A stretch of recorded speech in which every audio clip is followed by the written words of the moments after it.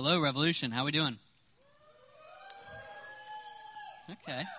There, I like that, AJ. Thank you. Whoa. I like it. It's fierce. Well, sorry, I'm going to have a little munchies on the stage. Dustin Cooley has them, so whenever you guys greet each other, everybody greet him. He'll give you some, vanilla wafers. Okay, so I have a few announcements. Small groups. For those of you that maybe don't come here all that often, we have some small groups going on. Get some people to build relationships, to have some fellowship, and to learn really well. And so we have a lot of different stuff going on Mondays, but not this Monday. Tomorrow is Martin Luther King Jr. Day, so there will be no school at Shawnee. So for those of you that attend Revolution Bible Study at Shawnee, we will not be having it. But for those of you who maybe go to Shawnee and are not involved, we have it on Monday nights at 8 o'clock in Massey Hall. And we're going through Luke as David goes through Luke here. We're breaking up into smaller groups and hitting those points and just having good discussion on Luke. So if you guys want to get involved in any of these small groups, feel free to talk to me or David or anybody else that's going to be on stage. We have some contact information. We can get you filled in that way. Chris Jones is doing Behold Your God. And so that'll be on Monday nights at 6. I believe that is here. So if you guys want to be involved with that, see Chris, and also fill out some of the contact stuff. Dustin Cooley is doing one on Tuesdays at 7. It's called Christian Basics. It's going to be talking about a lot of basic beliefs that we need to have or should have in Christianity, what Christianity is all about, just some core doctrine stuff. Those are Tuesdays at 7, I believe, at the Rev House, right? So if you guys want to get involved with that, talk to him. Stephen is going to be starting one after Revolution on Sunday nights here. So following the service, we're going to have a small group here. He's going to be going through Romans. And I think the last one is on Wednesday nights. Brandon and Amber Pate do this. It's at 6 o'clock on Wednesdays here. It's called Love and Respect. So if you are part of a couple or even just want to, love people and respect them more, they're going to be going through a Bible study on that on Wednesday nights. And one final announcement. February 1st, I believe that's a Super Bowl Sunday. Don't judge me. They talked about that last week. Don't judge me. So Super Bowl, we're going to be having communion next week. So come next week. Not only will we be having communion after the service and having some food, but we're also going to stick around and watch the Super Bowl, have some good fellowship. Yeah, that's what I said. February 1st. Oh, did I say next week? Sorry, I'm butchering this. Okay, they're going to turn the lights on, and I want you guys to all think of a number between 1 and 10. Keep it to yourself. Keep it to yourself, and go around. It's going to be kind of chaotic, but go around, and whoever's thinking the same number as you are, that's who I want you to kind of talk to. We have this idea. No, don't talk to anyone else. No, we don't. Well, I want us to just get to know each other better as a body and as friends and build different relationships that we don't always talk. Say go greet people. We talk to the same people every week. So let's try and, you will be randomly put with someone. Does everybody have a number? Go.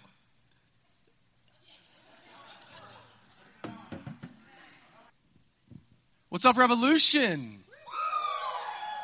That ruled. That was seriously awesome. Woo. That was Trip Lee. That was if you guys are into hip hop at all, and I used to think Christian hip hop sucked because, to be totally honest, a lot of it does. That dude's actually super legit. Trip Lee, look him up. He's really good. But enough of that. I can't deal with fake people. Anyone else? Amen. Right? Like fake. That's a big Facebook internet word. I've never been able to deal with fake people. I want you to be honest. I want you to tell me the way you feel. I try to be that way towards other people. Even since I was little, I've always tried to be just real with people. But before I go any further, I want everyone to understand that everyone's a little bit fake sometime. Right? Everyone, no matter who you are, everyone's a little bit of a hypocrite to some degree. Right? But I'm talking about like blatantly fake. Right? Like make your skin crawl fake. It's just super, super bad. I got a few examples. This is going to be fun. My first kind of fake that I really, really enjoy, I guess, is Facebook fake. I call these people Facebook deceivers. Like before I met my beautiful fiance Autumn, who's in the front row, ladies and gentlemen, and I'm marrying in July. So yeah. Oh, thank you. Poor her. Before I met her, sometimes I would get on Facebook and I would see a chick. I was like, hey, I've heard her name before. I'm going to try to talk to her. I know I'm not getting catfished because I think she's a real person. You end up chatting with someone on Facebook or whatever, and you realize you have some of like the same shallow interests. Like, oh, we like the same kind of music. We like the same kind of movies. And you decide to have some kind of a date. Right? You've went through their Facebook photos. You're like, they don't look like a complete ogre. This can go for men or women. And you're like, okay, this is going to be okay. And then you show up to where you're having the date. And you get out of your car. And in that moment, you realize that Instagram filters and Photoshop are modern day witchcraft. You're like, I did not sign up for a date with Shrek. All right? But these things happen, right? That's Facebook fake. This is another good one. Me and Stephen Wallachek talk about this one. Gym and fitness liars. All right, the guy or girl, either one, that's always posting about, hey, hitting the gym, new year, new me, starting a new diet, right? They're always talking about that kind of crap. Transformation Tuesday. I'm sorry, I'm just laughing at myself up here. But you're like, dude, you look the same as you looked 6 months ago. The only thing different about your Transformation Tuesday picture is that you're wearing different clothes and you're posed up a little bit different, right? But we all know that you're a liar. Right, and I'll tell you this too. Y'all can't fool me. Papa John's Pizza is right next to Preferred Fitness in New Boston. So whenever you suckers go and check in at Preferred, you're liars. I know where you're at. Right? I know the game. I used to be quite big myself. And women, I might get shot after the service for this. Women are the best at this. My mom was awesome at this growing up. Schizophrenic fake. Right? Schizophrenic people. They're screaming at you. Right, in person, just furiously angry for something that you did. I usually deserved it. And then the phone rings. They're like, how could you? Hey, how are you? I'm so excited to see you later. And I don't get that. Like, ladies, like, that's good for you. I can't do that. Like, if I'm fighting with Autumn and someone calls me, hello! Like, what do you want? Right, I can't turn it off. But acting fake, right? Being fake is acting like you or a situation that you're in is one way, when in reality, the opposite is true. All right? We had some fun with that, but what about us? Right? Those of us who would call ourselves Christians, what about fake Christians? These are the best. Right? What about hypocrites, actors? Right? The people that claim to know and the people that claim to follow Jesus, but in reality, they have no interest in Christ whatsoever. We all know this person too. I was this person for a long time. Like, I was in the youth group doing the whole church thing through high school. I didn't give a crap about Jesus. I thought it was a good thing to do. These kind of hypocritical fake Christians, they'll attend church regularly, right? They might tithe. They may hold a position in their church. Right? They might know some scripture. They might know some sound doctrine, whatever. But it's apparent by their actions outside of the church building that they don't care about anything to do with pleasing God. They don't care about anything that Jesus taught whatsoever. Right? These kind of hypocrites, they profess that Jesus is their Lord, but then they do nothing to prove that that's true. You know, their lives look no different from non-believers. They're still engaged in the exact same activities that Jesus and Paul and James and John tell us. Those aren't for you anymore if you call yourself a Christian. You know, they don't care about the sin in their lives. They say, I'm going to keep doing me. Church is something fun to do on Sunday, but, I really don't think God super cares about all the stuff in my life that he told me not to do. Their attitudes are no different. They still hate people. They're still greedy. They still hold grudges. Right? Essentially, they still run their lives. They don't know Jesus. It's evidenced by how they live. But let's not point the finger too hard, right? Last week we talked about don't judge, right? Which doesn't mean don't call people on their crap, but don't judge, meaning be introspective before you go to someone else. Check yourself, right? Check yourself before you wreck yourself. I'm a 90s thug. But check yourself. Be introspective. And recognize the sin in your own life. And Jesus is piggybacking on that same concept of being introspective. Jesus is what he's going to do in this passage that we're looking at this evening. We're in Luke chapter 6, verses 43 through 49. What Jesus is going to do is he's going to make us look in the mirror and ask ourselves, do I really follow Jesus? He's going to say, do I really follow Jesus, or do I just profess to know him, or do I just profess with my mouth to believe in him? Right? So before we hop into to the actual text where we're going to see Jesus speak. Just a little bit of a recap for the last few weeks. Jesus has given this sermon for 29 verses. Right? And he said this. He said that those who hear his message are called to realize that they're sinners. The poor in spirit will be blessed. That those of us who hear his word are supposed to trust him for salvation because we realize how broken that we actually are. And that those of us who do believe should be prepared to suffer. Right? Suffer for following him. That this life will not be easy, submitting to him and being obedient to him. And that believers are to love everyone no matter what it costs, no matter how hard it is. And that believers are to recognize Jesus as the one true authority over their lives. And now we're going to see that Jesus calls us to submit to that authority that he has over us.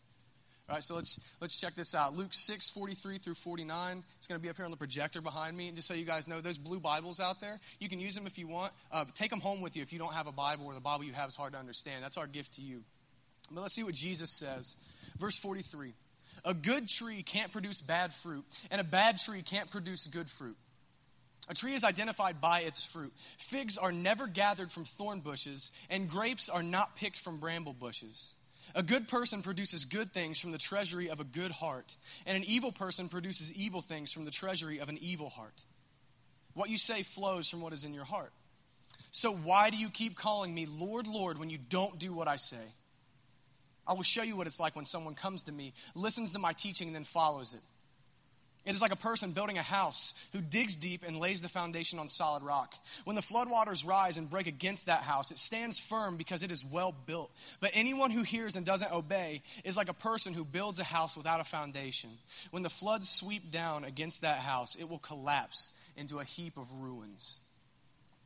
Now, I don't know about you guys, but this passage, for me at least, is a gut check to end all gut checks, right? It makes us ask all kinds of questions.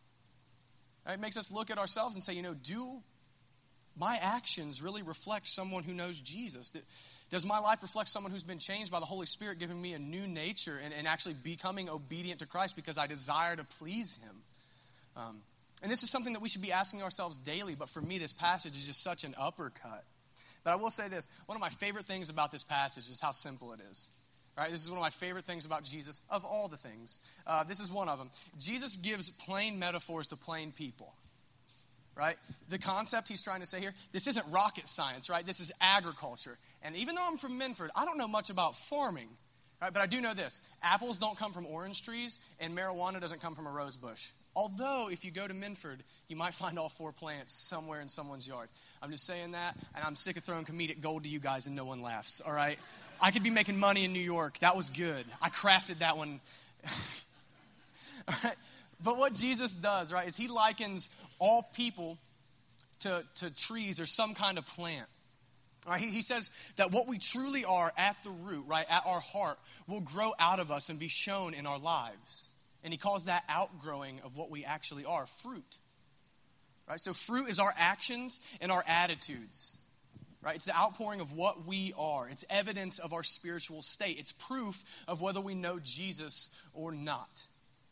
Right? That's what fruit is our actions coming from our heart and being shown. But good fruit, right? Good fruit is, simply put, whatever is pleasing to God that we do. Good deeds, right? Like helping out people that need assistance, feeding the poor, befriending the person that has no friends, those kinds of good deeds. Good fruit is killing sin, right? Recognizing that Jesus commands us to put some things to death in our lives and die to ourselves, and then we pick up our cross and we begin to put those things to death. Studying Scripture, praying and meditating on what we understand about God, asking God to intervene. That's all good fruit. Essentially, it's obedience to Jesus. All right? And bad fruit is disobedience to God. All right, it's living life our way. It's being apathetic toward God and his commands. It's sin. That's what bad fruit is. All right, elsewhere in the Bible it says a tree is going to be known by the fruit that it bears. But Jesus is saying that wherever our hearts are, right, whatever is in here is going to come out in what we do. It's inevitable. Just like an apple tree must make apples. If someone knows Jesus, they must produce good fruit, and someone who doesn't know Jesus will produce bad fruit. But what determines good fruit? Right, this is kind of cool for me to think about. What determines good fruit? Because I don't want anyone to leave here thinking that good fruit is just being a good person or whatever garbage that our culture seems to feed. Like, oh, just be a good person by our standards. That's great. The real question is, what pleases God? What is God's definition of good? What does God deem as good? Not us, right? Jesus says that true good comes from a good heart. And this isn't the redneck good heart either, right? We're like, oh, he only gets drunk on the weekends, and I think he's only smacked his wife one time, but I've known him since we were 7, and he shared his lunch with me one time. He has a really good heart. I don't buy that. People would tell me that my dad deep down had a good heart whenever he spent his entire life whoring around and doing heroin and not taking care of his children, but he had a good heart. Doesn't make any sense. That's not a good heart.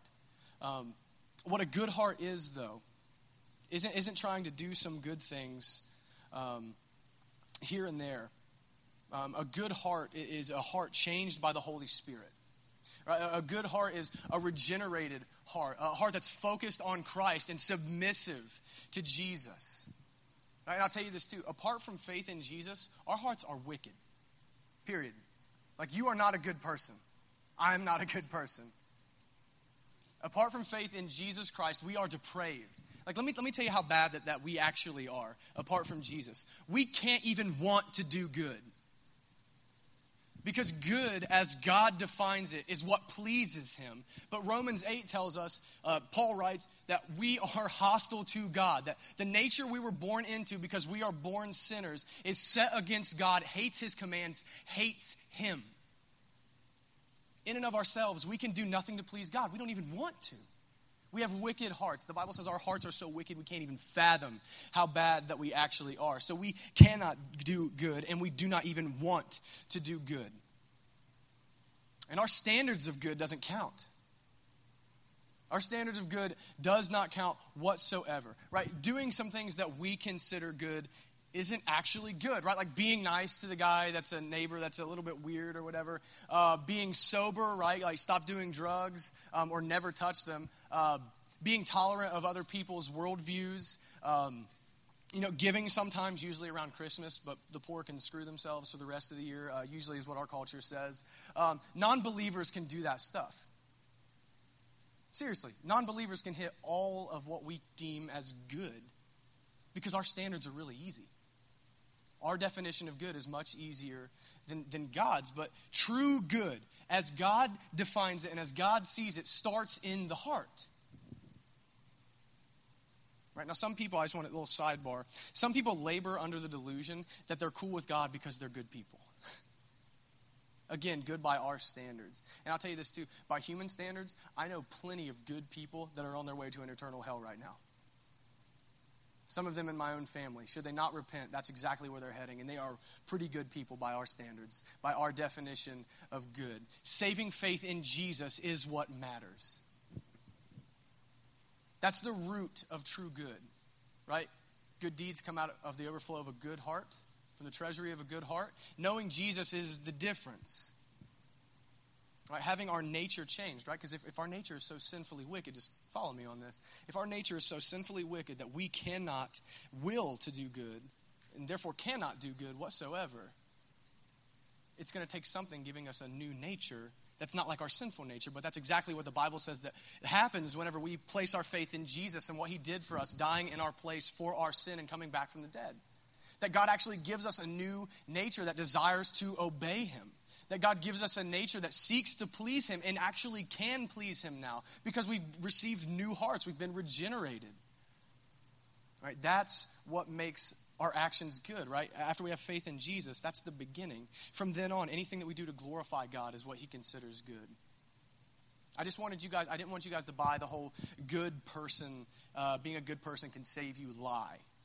Right? Because your works cannot save you. God's actually disgusted whenever we try to be good apart from faith in Jesus. It's not going to get anyone off the hook for the things that they've done in their lives.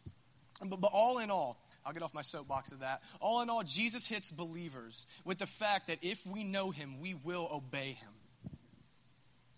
Right? That's what's going to produce good fruit. It's a result of faith in Christ.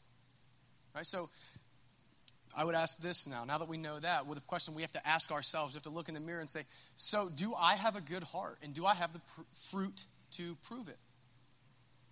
Right? Has your nature been changed through faith in Jesus? Do you desire God? Do you desire to be obedient to him? Do you believe the gospel?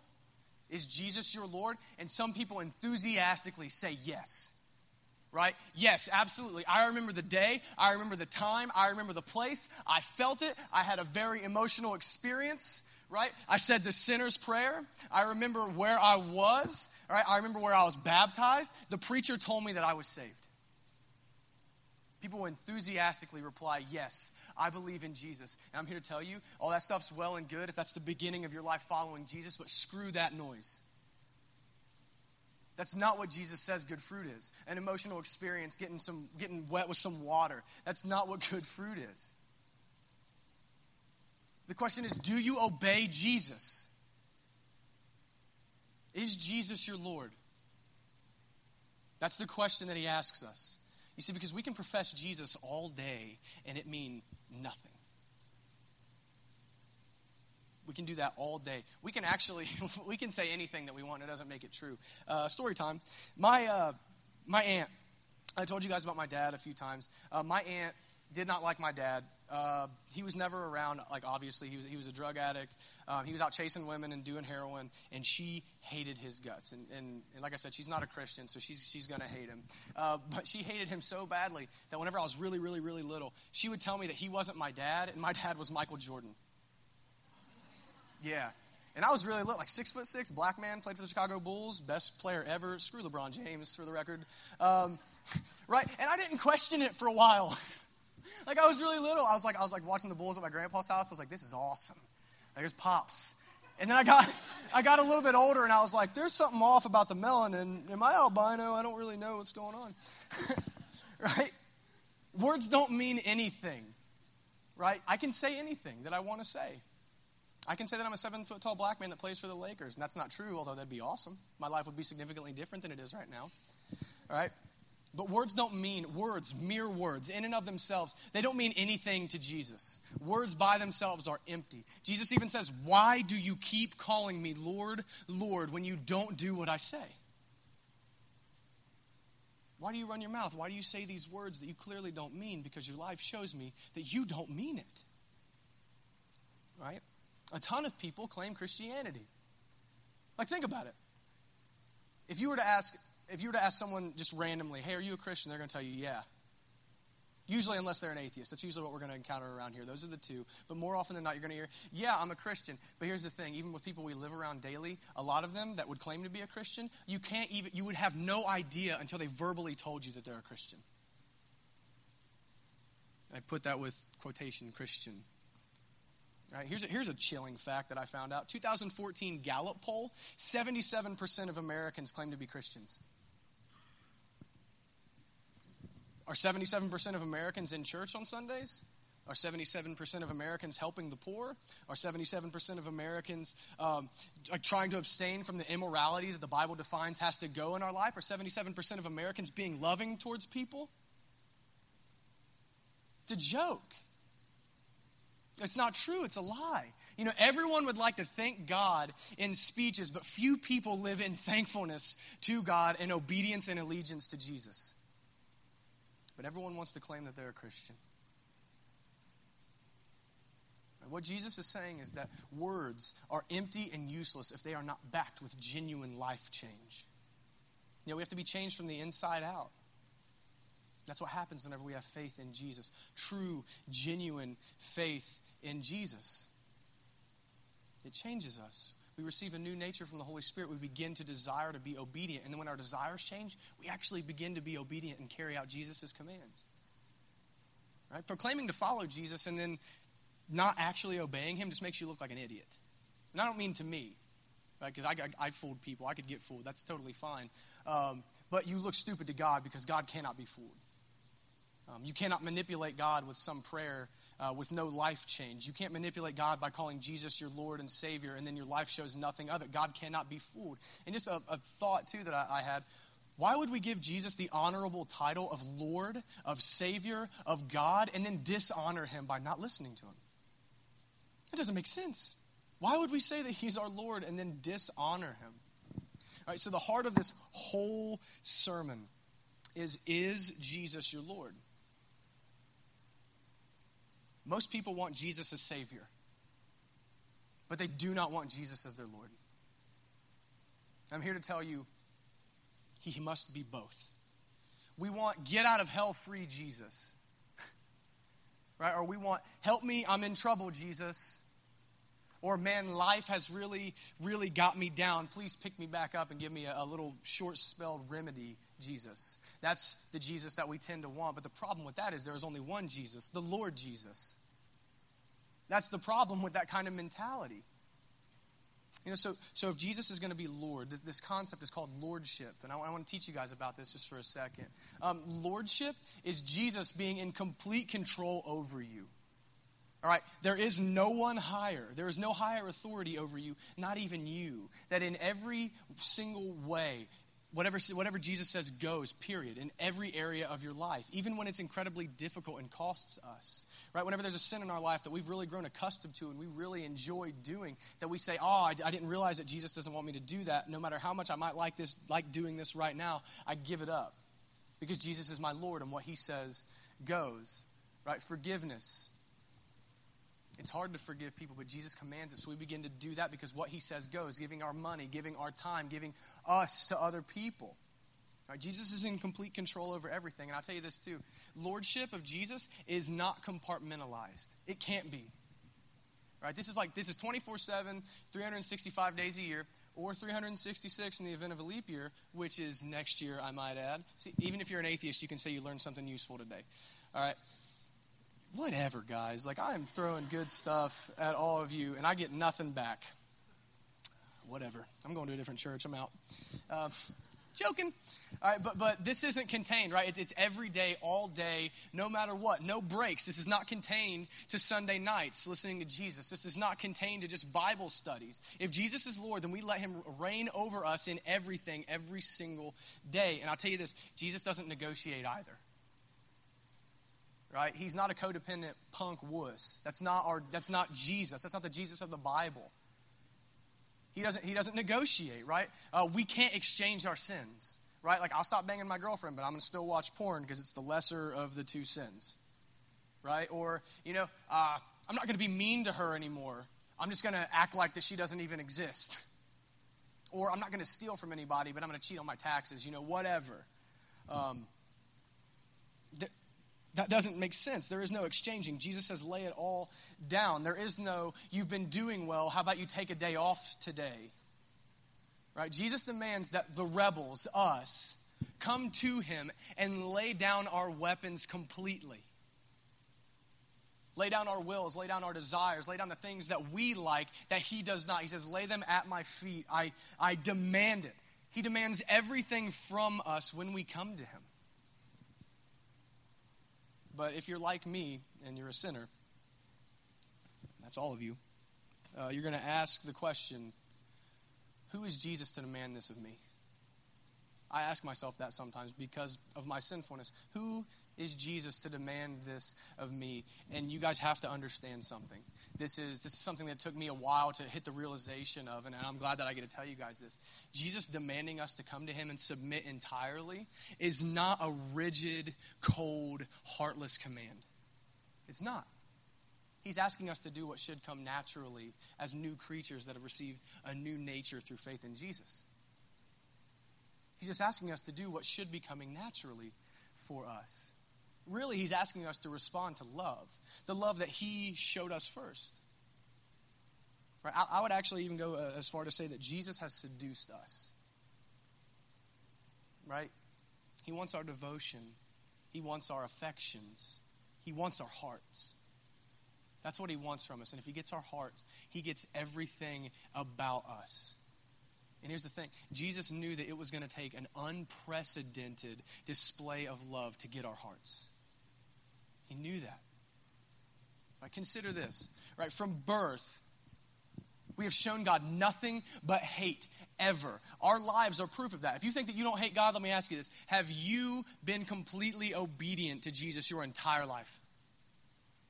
From the moment we're born, our actions show that we are openly hostile to him and do not desire anything to do with him except to sin against him, give him the finger and say, I'm God of my life, not you. That is hatred. And because of that, because we have hated God and disrespected him, rebelled against him in this way, we deserve hell. That is justice. He is king of the universe. We have committed cosmic treason against him, and we deserve to suffer for eternity because our sins are forever before him.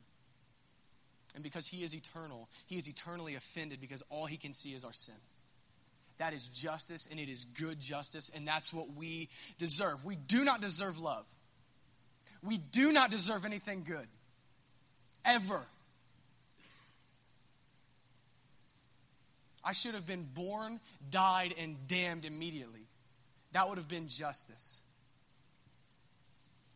We don't deserve anything good, but because Jesus desired to win our hearts and satisfy God's wrath at the same time, he came to earth. The Bible says, while we were yet sinners,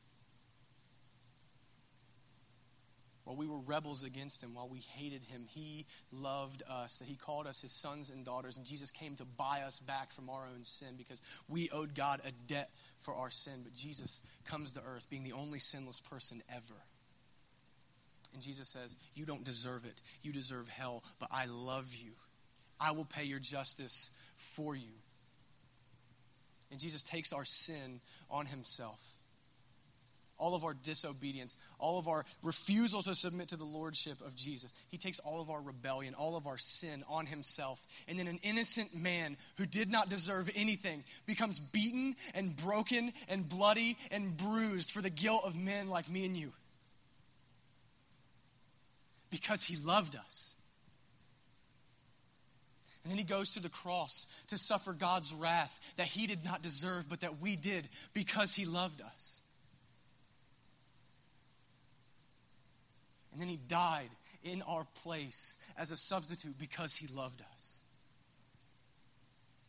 And then to prove his love and to prove that God had accepted Jesus' sacrifice in our place, he raised him from the dead 3 days later. Now, he says if we will just place our faith in Jesus, if we will submit our lives to Jesus and believe that he did that for us, believe that he loved us enough to do this and that it actually happened, that we don't owe God anything for our sin because Jesus has satisfied God's wrath for our sin. We didn't deserve anything good, but he gave it to us. And now what Jesus asks for in return is full submission, because if we actually understand the love that Jesus had for us and what it cost him and how much that we didn't deserve it, full submission is the only thing that makes sense. Having a heart broken and changed to love Jesus is the only thing that makes sense. So if you want to know more about what it means to follow Jesus, or you want someone to pray with you, or you want this good news, this gospel message explained to you more, come see me after the service. I want to talk with you. I want to pray with you. You know, Jesus has satisfied God's wrath on your behalf. He says, trust in him and he'll pay it. But if you reject him and turn him away, that you'll pay it whenever you die. And I don't want you to put that off. I want you to come and talk with me. I'll pray with you. Or we're going to have a couple people over here by the couches during the music. We want to talk with you. We want you to believe the gospel. All right. But Jesus goes on to say something else, right? Jesus goes on to tell us that obeying him, right? He said, I'll show you what it looks like whenever someone comes to me, they hear my teaching, they obey what I say. He said it's like someone who builds their house on a solid rock, right? Who digs and gets to the rock foundation and then builds their house on it, right? So he talks about two houses, one built on rock and one built on absolutely nothing, right? True faith that results in obedience is on the rock. It's on Jesus, the rock. Right, on Christ the solid rock I stand, on all other ground is sinking sand. I grew up singing that. But here's the thing. In order to dig a foundation deep enough, right, to actually get down to the rock, it takes a lot of work. It's hard. Right, you dig, and Luke said, and then you dig some more. Right, and we don't want to do that most of the time. Because it's easier to build our houses on nothing. It's easier to base our lives on our wills. You know, we'd rather build our lives on nothing than actually have to do the work to submit to Jesus, because it's hard. You have to give up things that you don't want to give up sometimes. But here's the thing. Jesus never said that this life would be easy. Ever. Never once did Jesus say this would be easy. But he did say this, that if we would follow him and trust him for our salvation, that he'd save us. That's a fair trade to me. You know, and I hope you guys can see this with this parable. The houses are us. Right? And this is a cool concept. In Jewish culture, floodwaters can represent God's wrath. So these houses are standing. The one built on the rock can withstand the flood, but the one built on nothing is utterly and completely destroyed. And so what Jesus is saying is coming to him and trusting him and with true saving faith that actually results in obedience and submission to him is building on the rock. It shows true faith. It shows faith that's going to call Jesus to stand in between us and God and take our place at judgment. Right? And our house, us, will hold up under God's judgment because Jesus is what's covering us and Jesus is what's supporting us. Because we proved that we were his people because we listened to him. We proved that he was not only our Savior, but that he was our Lord. Yeah, but mere words are going to prove useless when we're before God. There will be no aid. There will be no rescue. Jesus will not know you because you were not his subject and he was not your Lord. Because you did not love him. Jesus says, if you love me, obey my commands. You wanted him as Savior, but you did not receive him as Lord. And in doing that, you fooled yourself. So what, right? What's the big thing? What I hope that you guys will do with this is I want you guys to not be afraid. Right, to take heart and know that you can have assurance that you actually know Jesus by putting your faith into action. And if you haven't been putting your faith into action and actually submitting to Jesus as Lord, begin to do so. Recognize that you were wrong here and that Jesus actually says you must obey. Right, seek to kill the sin in your life. As you come to understand more of what Jesus commands from you, begin to obey him more. Seek Jesus in Scripture. Bow to what he says. Pray. Ask God to strengthen you so that you can be more obedient to Jesus. Begin to actually do things, to love people, to forgive people, to look out for the outcast, to seek people out that need help and then help them. And always be telling people the gospel. Always be telling people the good news that Jesus has died in our place for our sin. But check me on this. As hardcore as Jesus' message is in this passage, we're supposed to wrap all of this up in the love of God. We're not supposed to wrap this up in fear and obey because we're afraid. So here's what I want you guys to know. I want you to know that even when we mess up and have instances of rebellion against God, that Jesus has paid for it already. This isn't about your works that can save you. All right. I know I sound like I might be contradicting myself, but hear me out. This is no excuse to sin, right? I'm saying that once you're saved, once you have placed your faith in Jesus and you begin to trust in him and actually follow him and be obedient to him, that you did not earn your salvation because Jesus earned it for you, and therefore you cannot unearn your salvation by messing up. You can't screw yourself out of the kingdom of heaven by messing up. It doesn't work that way. Jesus died once for all sin, past, present, future. Like I said, that's not an excuse to sin, but that's the reality of the love that God has for us, that he will not let us mess this up. But here's what a life that follows Jesus looks like. Even in the midst of messing up, if we habitually repent. Repentance is not a one-time thing. Repentance is a lifestyle. Repent means to turn away from. See, you realize, hey man, I messed up. I've been rebelling. I turn towards Jesus. I turn back towards Jesus. I resubmit to his authority. It's a posture that we adopt throughout our entire lives. And as long as we're in that posture of submission and repentance, Jesus is our Lord, no matter how much we mess up. But guys, I want you to do the things that Jesus commanded from us. I want you to do them because Jesus has won your heart.